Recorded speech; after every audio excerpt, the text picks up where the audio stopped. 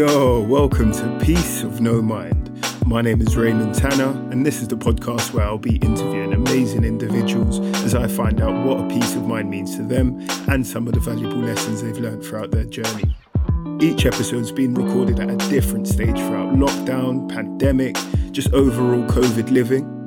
If you like this podcast, make sure to hit me up, subscribe, send it to a colleague, send it to a friend, just send it on. And follow me on socials at Peace of No Mind Show on Instagram and Peace of No Mind on Twitter.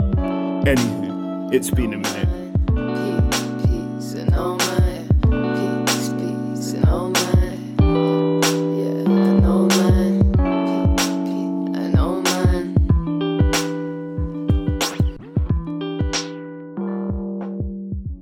So, I would like to welcome Tal Booker. You describe yourself as a London-based poly-hyphenated creative. What an mate? Where's poly-hyphenated, bro, man? I'm here. Listen, why is it up there? The question's not where did I find it? It's where is it? Like, where is it? I think. Do you know what? I think a lot's happened since I called myself that. So I might need to change that title. I don't even know what that means. Mate, neither did I. I was kind of hoping that you were going to like unpack it. You'll be like, well, it means that I'm like skilled in like 5-6 different disciplines and so forth. Nah, you need to tell me where that is.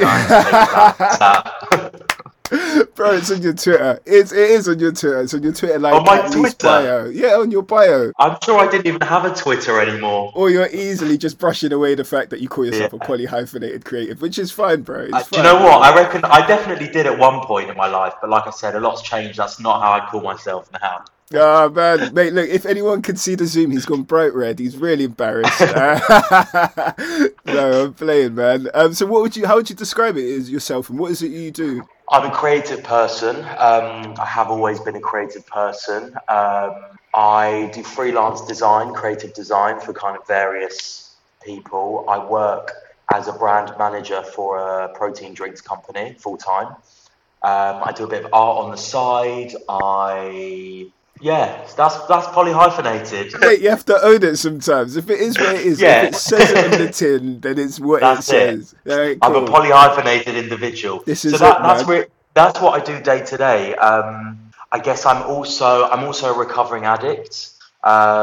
Being an addict and being in recovery is such a big part of my life now. Then if someone asks me what it is that I do and like what I am, that is up there with one of the most important things, because without acknowledging that, I don't have anything else.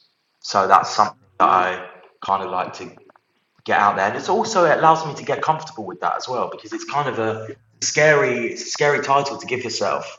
But the more I share it, the more I say it, it kind of just allows me to feel more comfortable and to kind of normalize it a little bit as well. But then, let's say you're in normal interactions and you just meet, let's say you were to meet me for the first time, would you be like, cool, I'm a poly-hyphenated creative and an addict? I think without saying it, it would probably come up pretty early on.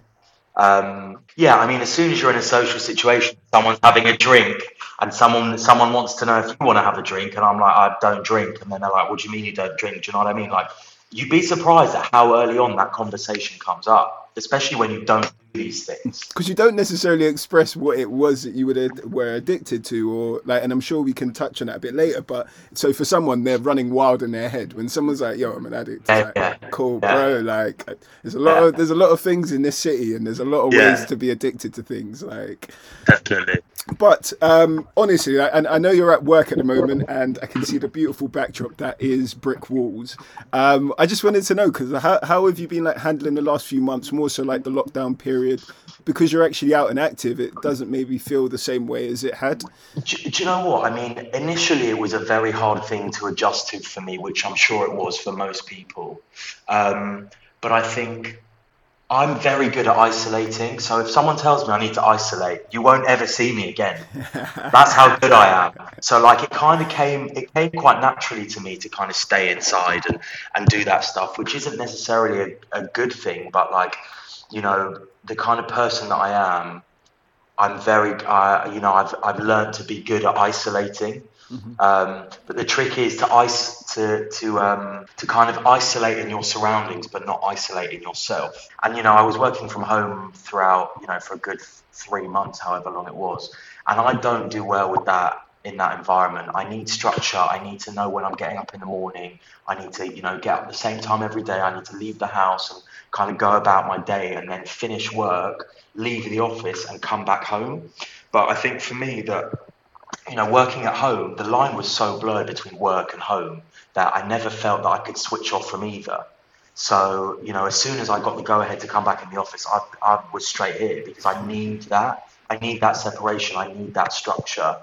But, it's kind of out of my control. So I've just got to roll with the punches, Yeah, exactly. Be as adaptable and kind of flexible as you can. But you know what? Yeah, again, that varies for so many different types of people and what that looks like. But I'd love to talk about lockdown all day, but you're on peace and no mind, my man. You're on peace and no mind. And I need to ask you, as I do all the guests, what does a peace of mind mean to you and how is it best achieved? So I think peace of mind, to me, is kind of exactly what it says on the tin. Peace of mind means having peace within your mind. Like for me, it's very black and white.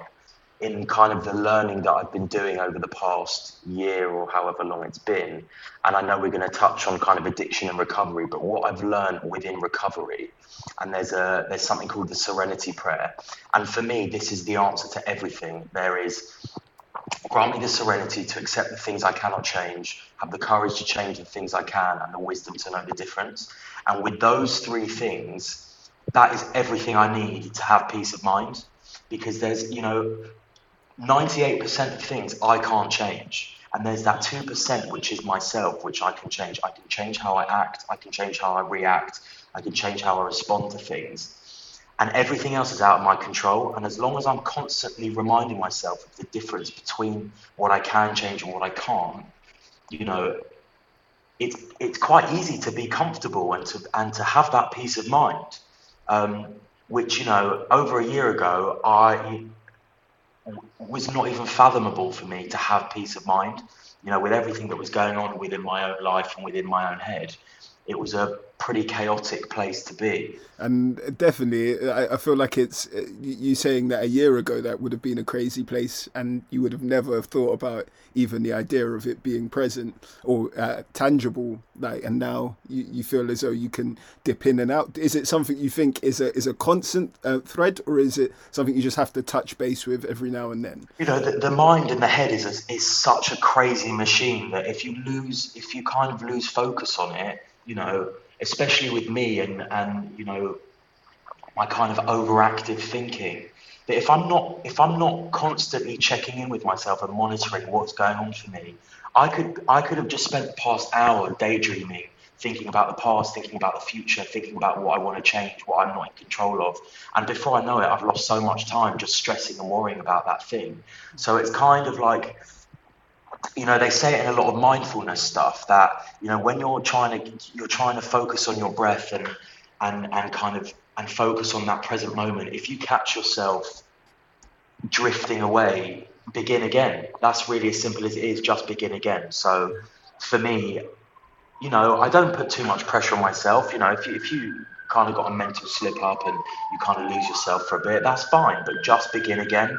And that's really as simple as it is. It's got to be something that, once you're mindful of it, it's quite easy to keep checking in with it. It's just, you've just got to be, it's got to be something that you get comfortable with and familiar with, really. I watched an interview that you had online on YouTube. I think at the beginning of the interview, you were discussing how you were like quite a highly sensitive child to growing up and stuff. Like, could you kind of frame that for me and explain a little bit what that meant like for you or what you experienced? The best way that I can describe it is that I just feel things really intensely. And it's across the board, it's happiness, it's excitement, it's sadness, it's depression, it's everything. I just feel things. It's almost like my heart is closer to the skin. Do you know what I mean? Like it's just everything is so much more powerful for me. And I think it's partly being a highly sensitive person, it's partly being an empath, and that, I mean, it sounds weird, but like if I go somewhere and it's really noisy, I get overwhelmed by that. If I eat foods and and there's so much flavor going on, I get overwhelmed by that. And you know what? I'm the fussiest eater.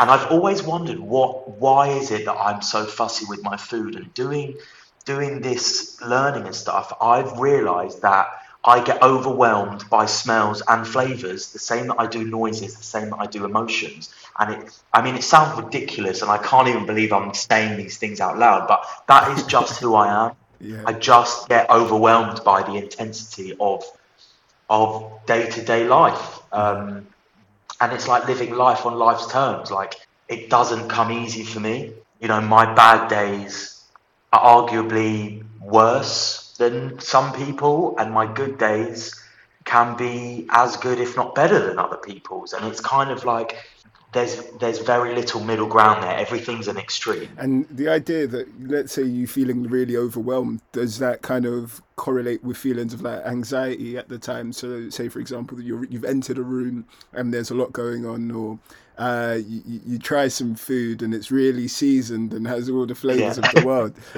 Like, does that then lead to like feeling like, are you triggered? Like, is that something that just happens? Yeah, I think, do you know what? I think I am. But I think for me, anxiety is fear. And I think if you really peel back, you know, if someone tells you that they're anxious, if you really start to peel back what that anxiety is, I think 9 times out of 10, you'll realize that it's actually fear. It's fear of not being able to control certain situations. It's fear of not being able to control the future. It's fear of the past. It's fear of not being liked. It's fear of not being understood. For me, anyway, it's all fear-based. So I think I don't really suffer from anxiety anymore, because I focus on what it is that I can change and I don't worry about what I can't, because there's no point worrying about what you can't. So I think, you know, I suffered from a lot of anxiety, but again, I was living in fear all the time, and now I don't. So I don't really get those feelings anymore. Well, but this is it, and I think you touched on something. Anxiety in small doses is a very natural process. It's only prolonged feelings of anxiety that last throughout the day and are triggered by things that aren't usually fear-inducing, is when problems are like, okay, hold on, this might be something worth speaking to a doctor or someone else about. It's kind of like you've got to, I mean, to get scientifical, your brain has neural pathways, right? And they're formed over time, and it's kind of like muscle memory. The more you do something, the more it forms in your mind. And it's like, you know, if you imagine walking through a grassy field, if you keep walking on the same path, the grass is going to wear away and there's going to be a path there. But if you slowly start to walk on a different path, the grass there will grow back and you'll start to, you know, create new pathways in your own mind. And that is really, you know, as simple as it is. The more you do something and the more you train your mind to behave in a certain way, the more natural it comes to you. And I think touching back on anxiety and anxiety in small doses, you know, we're human beings, we're animals, and there's fight or flight, which, you know, as human beings is still ingrained with us. But like, you know, going to the shops and seeing an ex-girlfriend or something, you're not going to die. Do you know what I mean? And so to get that fight or flight reaction is not how you need to be dealing with it. Fight or flight is if I step out the building and there's a lion standing outside, that's when I need my fight or flight, you know? And so I think for me, like, I was feeling these fight or flight kind of emotions and reactions to the most mundane everyday things. Like, my manager calls me and says, "Oh, can we have a chat?" I'm thinking that I'm going to die. My body behaving in a way that I'm going to die. And that's just not how it should be. That's not how humans have evolved to. I mean, I think we have evolved to be like that in some respects, but that's not life now. You know, that's not going to kill me. Mm-hmm. So again, it's just creating new behaviours and becoming comfortable with those new behaviours. And would you say some of so obviously you being aware that you were like highly sensitive and you had feelings of anxiety, would you say, if we're talking about the addiction as a whole, like, would you say that was potentially linked to numbing and like suppressing some of those feelings and thoughts at an earlier stage? Yeah, I mean, I didn't realise, but, you know, again, doing the work that I've done, my addictions started way before I picked up a drink or a drug. You know, I remember when I was a very young kid, I'd get home from school and I'd kind of just lock myself away in my room. I'd do some drawing. And you kind of look at that and think that's kind of what kids do. But like, I needed to be on my own. That is how I managed my own emotions, was just isolating myself. And I think that definitely carried on throughout my childhood and then came into kind of adolescence and adulthood, where I needed to escape those feelings. And it wasn't any feelings in particular, it was just all feelings, because they were so intense for me that I needed to find a way to kind of numb and escape from anything that I could. And there's a kind of in addiction, there's an underlying feeling of restless, irritable, and discontent. And you know, when I think of those three things, that was me down to a T. I was always restless, I was always irritable, and I was never content with what was going on for me, ever. And I guess, you know, there's almost like kind of like location addiction, thinking that, you know, that happiness and contentness is going to be in the next place. It's going to be in the next relationship. It's going to be in the next job. It's going to be in, you know, the next pair of shoes that you buy is always going to be next. And then, you know, you're constantly chasing that, and the goalposts keep changing. As soon as you reach where you thought it would be, all of a sudden it's not there and it's in the next place. And, you know, I think for me, that's how I began chasing whatever it was that I was chasing, because it was always in the next place. I was never quite there. I was almost there, but I always just missed it. It's like, you know, if you dangle a carrot in front of you and you keep running, you're never going to reach the carrot. It's always going to be 5 steps in front of you. Mm. And did that make you just look for a new vice to top up? I mean, if we're going to get into substances, you know, I started off kind of a casual weed smoker, which, you know, I think a lot of people do, you know, and I was always so anti it growing up. I was anti-cigarettes, I was anti-smoking, I was anti-drinking, all of those things. And then I found I had my first joint. And it was like this is... You became pro-legalization. Yeah, literally. Yeah, I was at Hyde Park for 420. I was doing all of that stuff. And I was like, okay, this is what people talk about. And then one day it just stopped being enough for me. And I found cocaine. And from that day on, and, you know, in recovery, we say we didn't become addicted in one day. But let me tell you, I was gone. From that moment that I tried it, I was like, okay, this is what I need, because the weed subdued me. It allowed me to tap into a deeper part of my brain. And, you know, you listen to your music and you kind of really zone out and you watch funny films and all of that sort of stuff. And then I found cocaine, and it was like the complete opposite end of the spectrum.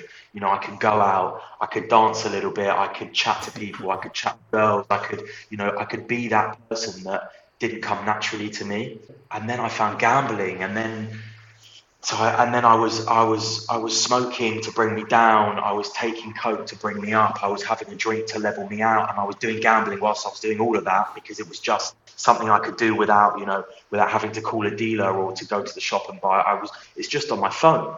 So like, it was absolute chaos by the end of it. I couldn't manage my own life. I couldn't function at all. When did you realize that, like, all right, cool, this might be the moment that, you know, something's up? You know, I smoked weed for a long time. I smoked weed for 10 years, and it never once crossed my mind that I had a problem with it. Mm-hmm. Bearing in mind that I probably, in those 10 years, I could probably count the amount of days that I went without on my 2 hands, right? And it just never occurred to me that it was a problem. I just thought, you know what, I'm going to be one of those guys that is married, has got a few kids, and goes out in the back garden and just has a little joint at the end of the night.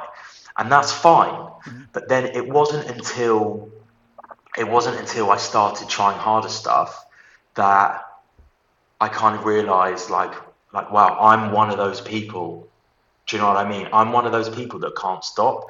And I realized pretty early on, and I remember thinking, what have I done? Because I couldn't stop. I had no interest in stopping. And even if I wanted to, I couldn't. You know, I was in huge amounts of debt. I I was purposefully skipping meals so I didn't have to spend money on food and I could just use that money to pick up. But then I remember thinking, why is it that when I get home, I need more and everyone else can just go to bed and wake up the next morning and carry on as if nothing ever happened? But for me, I'd go home, I'd be staring at the ceiling for hours until I finally called a dealer, and I was meeting dealers at like 4 a.m. in the morning on a Wednesday morning and constantly chasing that. And so it was very clear to me that I wasn't like anyone else. And it's essentially like having an allergy, you know? I have an allergy and the person next to me doesn't. So they can have peanuts, I can't. If I have peanuts, I'm going to die. They can have peanuts. And that's really how I've got to frame it for, to kind of keep my sanity. Otherwise, I could question a million times over why it is that I can't do certain things and they can. But the reality is I've got an allergy, I've got an illness, I've got a disease, and they don't. And that's it. That's as much as I've got to think about it. Because there's something quite interesting about that. And I think you touched on the idea of functioning whilst under the influence. So again, we might have come across people in our lives who are really successful and smoke a joint at the end of the night, or someone who might go out on the weekend but goes back to their really high-powered, stressful job on Monday in the city, whether that be at like one of the big banks. So the idea of like actually identifying yourself as an addict when you think that you're balancing and managing your day-to-day life with the inclusion of narcotics can also be quite a hard thing to define. Like, so what was it that in your mind, what defines an addict, and at what point did you realize like, okay, this is probably too far? So I think there's a few things. I think, and this is kind of something that I've spoken about a few times with various different people, and they think, to be an addict, you've got to be doing grams upon grams every single day of whatever it is, right? But, don't get me wrong, I pretty much was doing that, but I don't think that's what makes me an addict. I think what makes me an addict is the reason behind why I was doing what I was doing. I think, there's a certain need to escape oneself, right? I was trying to escape myself and my own mind. And, as soon as, as you smoke a joint, right, and you kind of lose yourself for a little bit, and as soon as you're, a joint only lasts for a couple of hours, right, in terms of the effects of it. And as soon as you start to feel your own self creeping back in, it's kind of like you need to run away again. And that's what I was doing. I was constantly running away from my own self coming back in. And then I think there's an aspect of powerlessness and unmanageability. From the moment I took anything, I was completely powerless. The choice to stop, I no longer had. And then there's the unmanageability, Everything in my life was unmanageable. My social life, my work life, my finances, my hygiene, my clothing, like everything became unmanageable. And I think, to be an addict, you really have to feel that powerlessness and that unmanageability. And I think, there's a lot of people out there that possibly have that powerlessness, but don't necessarily have that unmanageability. And it's when you've got those two things together that is really a recipe for disaster. Did any of your friends or family like highlight some behaviors to you at the time and was like, yo, you need some help? Or did they not even know? Were you just moving in? I was such a conniving little dark horse, and it was so, I figured out ways to be so covert about it. And addicts are really intelligent people. And when I went to, and I'm not just blowing my own trumpet, but when I went to treatment, the therapist said to me, she was like, I've never met a stupid addict, because the way that we conduct ourselves and the way that we, are able to get what we want is quite something. And I was talking about it today in a meeting, that I think for me that the change from becoming just someone that smoked weed to being a full-blown addict was so slow and so gradual. Even though that the addiction was immediate, the effects of that addiction was so slow and so gradual that people around me just thought that's who I was. So they didn't. It's kind of like, when you see someone every single day, you don't really notice if they've put on weight or they've lost weight. But when you haven't seen someone for so long, you're like, oh, okay, you've changed. The people I was with a lot, and they saw me all the time that the changes were so gradual that they didn't even know it was happening. And I'll never forget that in the treatment centre that I went to, they had a family session where your kind of family members go to talk about what's going on for them and how they can kind of help you in your recovery journey. And my dad said that he'd gained a son that he didn't even know that he lost. And for me, that summed it up perfectly, that he didn't even know that over that time I had become something so different to what I was, that when I came back and when I started to become myself again, he was like, okay, like this is you, that wasn't you.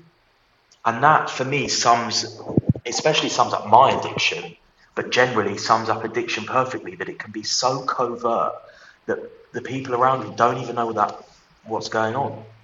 I think that was really interesting about you saying like addicts are some of the most intelligent people, just because of the ability to, you know, find their way to make sure that they can fulfill that need or that hunger. I didn't really think about that. So the idea is you identified, and at the time you're like, cool, this is wild, like I'm living very on the edge, and it's starting to take its toll on my hygiene, my finances, myself.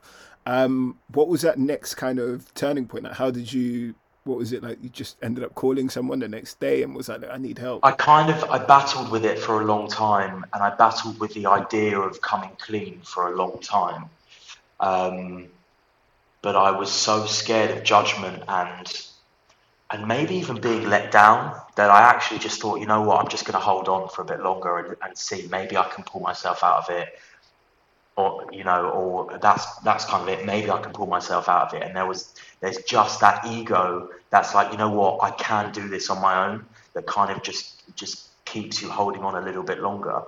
And to be honest, I became so desperate and things became so dark that I really only had two options. You know, I could either pack it all in, say my goodbyes, and, you know, do something really terrible to myself, or I could kind of use what I had around me, which was an amazing family, really supportive parents that just wanted the best for me, and just give it a go.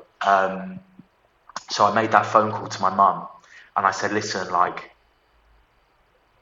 you might want to sit down for this, but this is what's going on for me.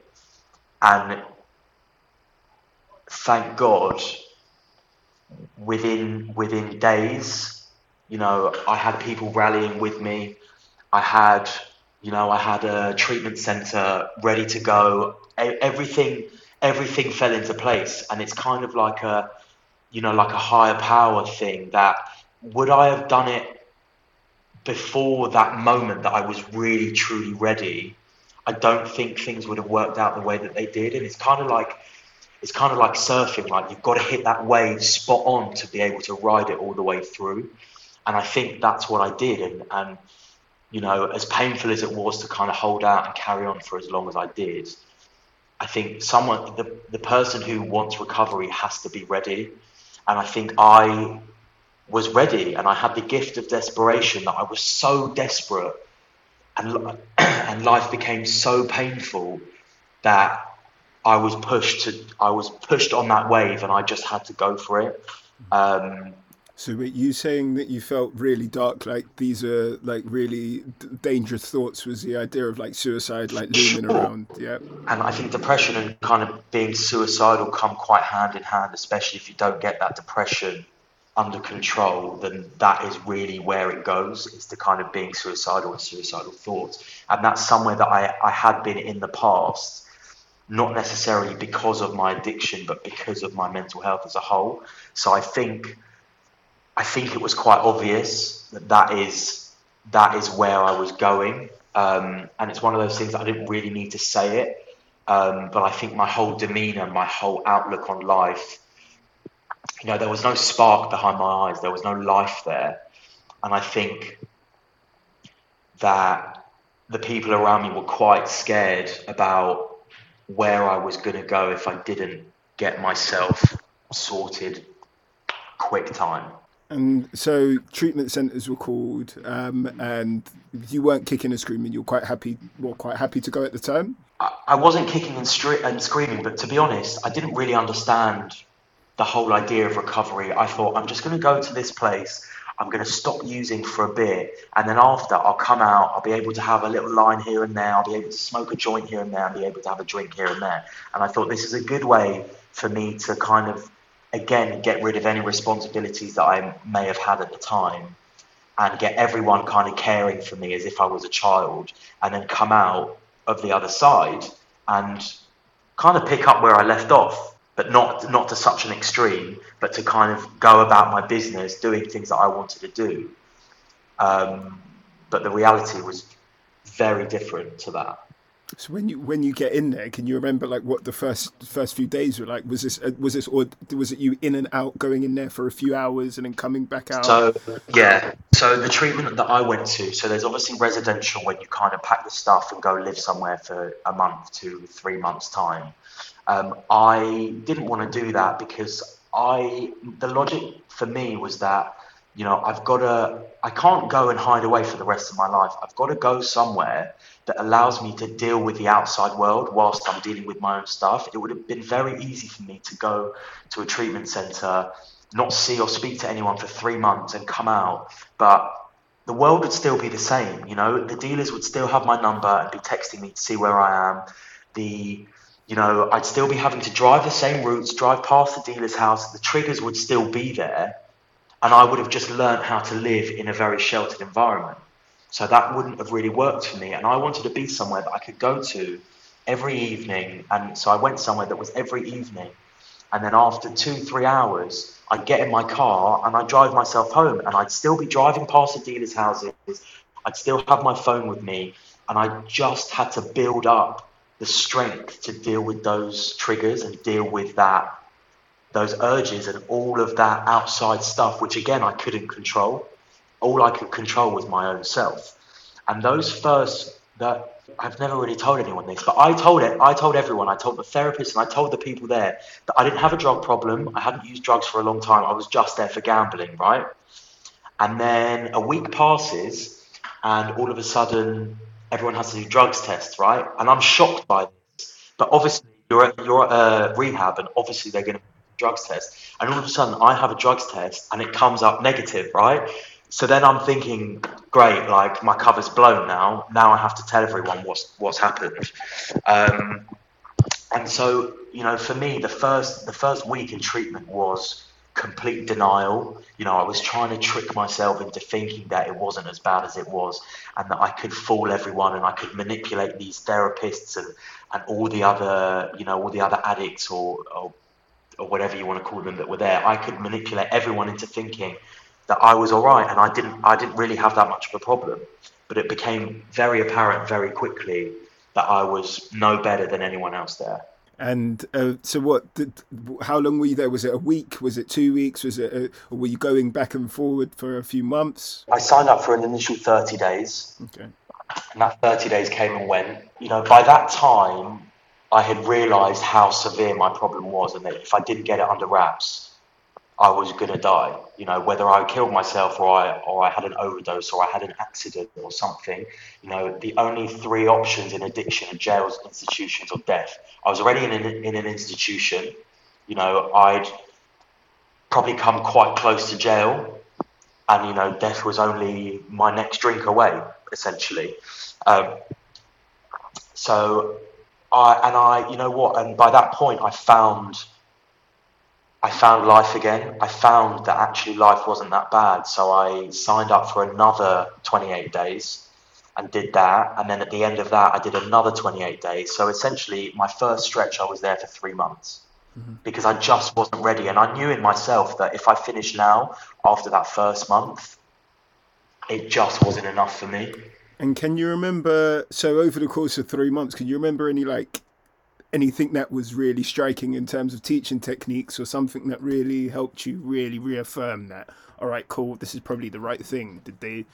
was it to openly start discussing the idea that you're an addict? What sort of, because obviously this is an insight into what a treatment center could look like for a lot of people. In recovery, there's the 12 steps. There's the 12 steps of recovery, and the treatment center that I went to, is a 3-step treatment center. So you work through the first 3 steps of those 12 steps. The first step is admitting that I am powerless and that my life had become unmanageable. And it's essentially a booklet of questions basically asking you to write down your most shameful, embarrassing, dark moments about your behavior in that addiction. And they basically say that one of the keys to a long recovery is your step 1. And if you do that step 1 well, that's a good foundation to keep recovery. My step 1 was the most horrific thing I've ever written, right? Writing in plain English all the things that I'd done, the behaviors that I had, the people that I'd harmed, the damage I'd done to myself, you know, the stealing, the manipulating, the cheating, the lying, the health issues, the lack of hygiene, like all of this stuff that I had to write there. There was no question in my mind that after doing that I wasn't an addict, and there was no question in my mind that after doing that I wasn't powerless. No one wakes up one day and says, you know what, when I'm older, I want to steal from my family, I want to owe money to drug dealers, I want to go 3 days without showering, I want to wear the same clothes over again. That's not an ambition of anyone's. So that is how I knew that actually I have a disease, and it's something that I need help with. And that, like, you know, if you hurt your foot, you go to a doctor. If you have the disease of addiction, you go to rehab, or you go to an NA meeting or an AA meeting or a SLA meeting or any of these meetings to help you. And for me, the biggest turning point was my step 1. And then there were countless other moments in treatment that, you know, I looked around me and I was like, wow, like this is where I need to be. You know, there's group therapy, which is essentially a group of addicts talking about what's going on for them. You know, and they say to look for the similarities and not the differences, because the circumstances might be quite different, but the feelings and the emotions behind it are more or less always the same. So hearing what other people are going through and how they're dealing with it is very interesting. And also I did a lot of equine therapy, which is therapy with horses, which sounds crazy, but horses as an animal, they have everyone's got what's called a limbic system, which is essentially the emotional part of your brain.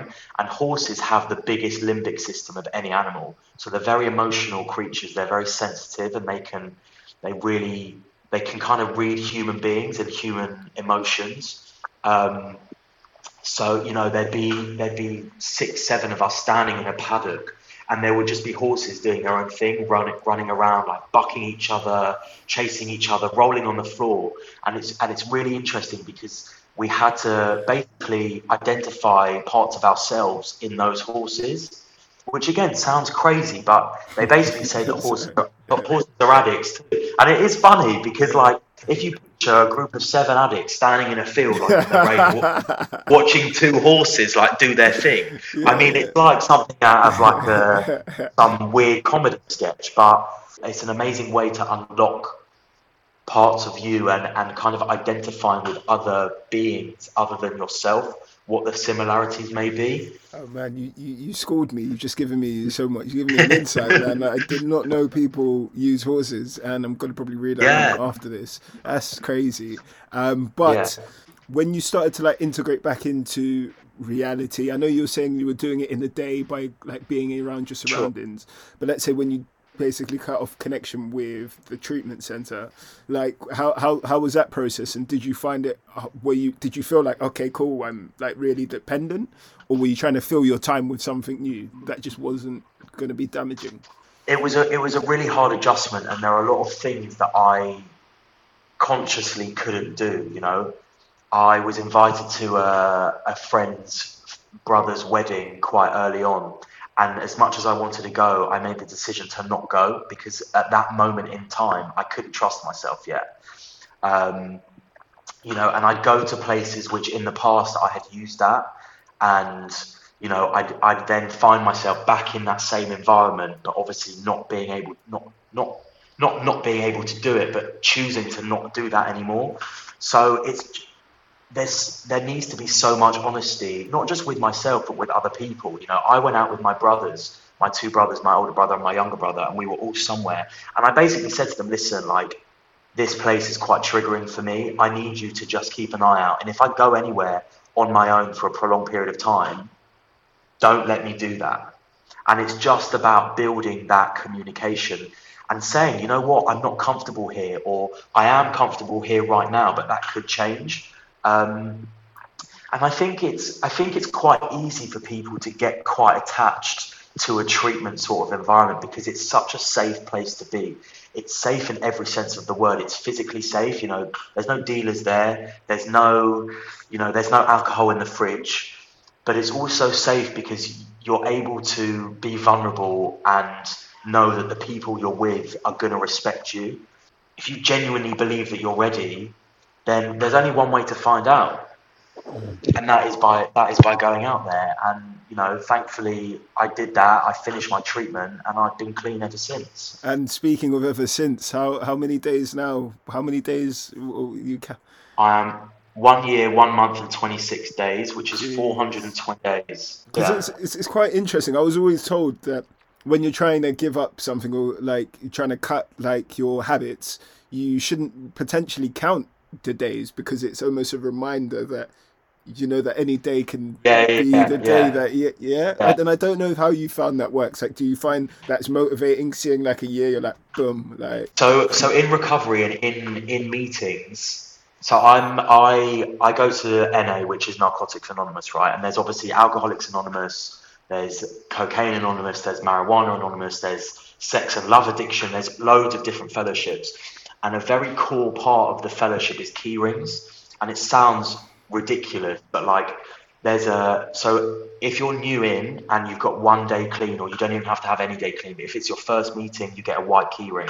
After 30 days, you get another key ring. After 60 days, you get another key ring. I wish I had my keys with me, because I've literally, I've got all the colours, and they're all different colours, and they've all got different dates, right? And I essentially became obsessed with getting the next key ring. The reward system, it's a reward system. And although it's a key ring and it typically, it's got no value to it, for me, it's everything. It is a symbol of my hard work. They're milestones, because for a long time I couldn't get 1 day clean, and now to have over 400 days clean is a miracle. It's nothing short of a miracle. And what does the future look like in terms of you dabbling with like drink or anything, or have you just said, look, you'll take each day as it kind of comes? So for me, it's 1 day at a time. Like, if I get through today and I lay my head on my pillow tonight and I'm clean, that's cool. That's great. I can't worry about tomorrow. I don't know what tomorrow's going to bring. But, for me, I know in myself that I'm an addict through and through. And my addiction could have gone to anything. I could have very easily been an alcoholic, because I think with addiction and with substances, like I saw in my own behaviour, I smoked weed for a long time. I stopped smoking weed and all of a sudden I became a cocaine addict. I know that once you put down something, it's very easy to pick up something else. And I know for me, and I think about it all the time, I'd love to go out with friends and have a glass of wine. But I know that when that dinner's over and I go home, I'm still going to be thinking about that glass of wine. So it's just not worth it. And, I've got too much to lose now to throw it all away. And I'm only ever one drink or one drug away from losing everything.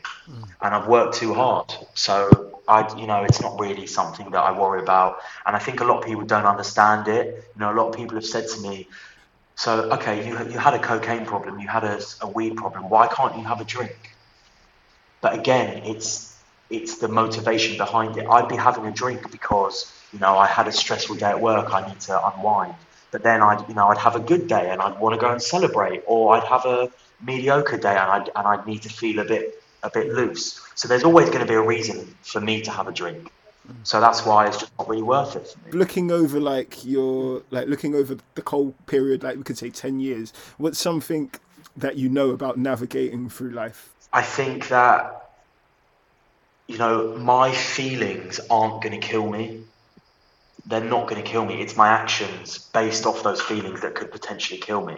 So if I just allow myself to feel these feelings and let them move and let them flow, then chances are what I feel now is not how I'm going to feel in an hour's time.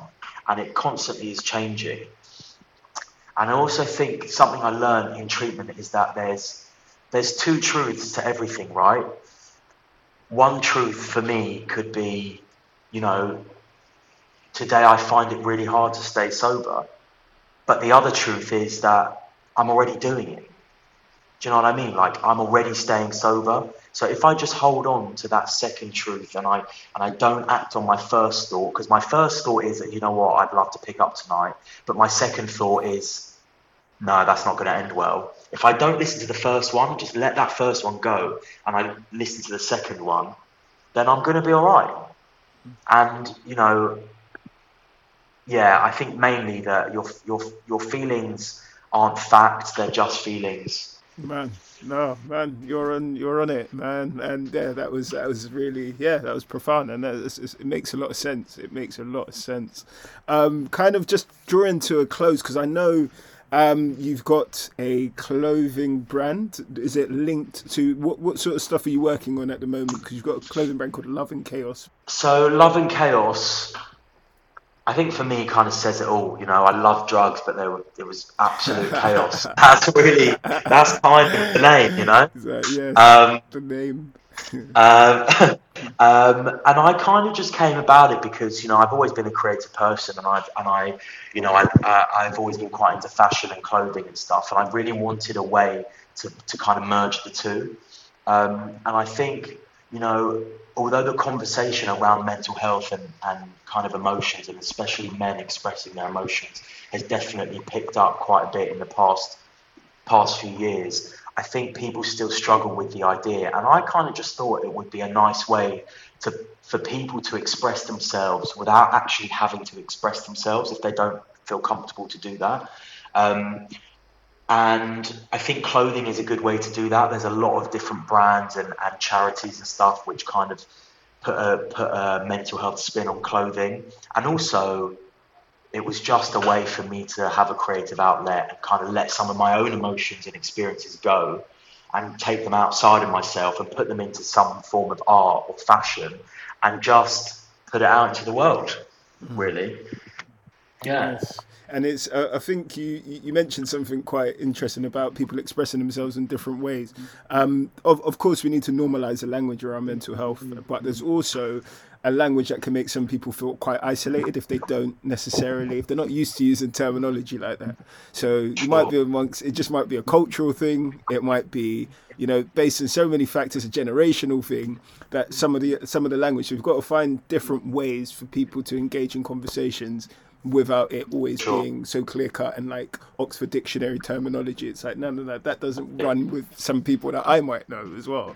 But man, like, where can people find you on socials? Give us your handles and all of that. You can follow me on Instagram, tal.booker. You can go to my website, talbooker.com. You can go to my brand, shoploveandchaos.com. You can find me on Twitter, apparently. Yeah, who knew? Come on. So yeah, all of the great handles, make sure you follow. But before we go, 3 mini questions I want to ask you.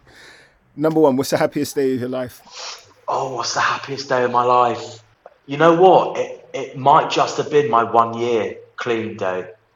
Or 2 days before that, my family threw me a surprise party with my sponsor and a couple of friends and my family. And I think that is up there for sure. Yeah, just to look back on what I've achieved and the people that I have around me. Yeah. Jeez, nice. Something that overwhelms you? Oh, everything. Something that overwhelms me.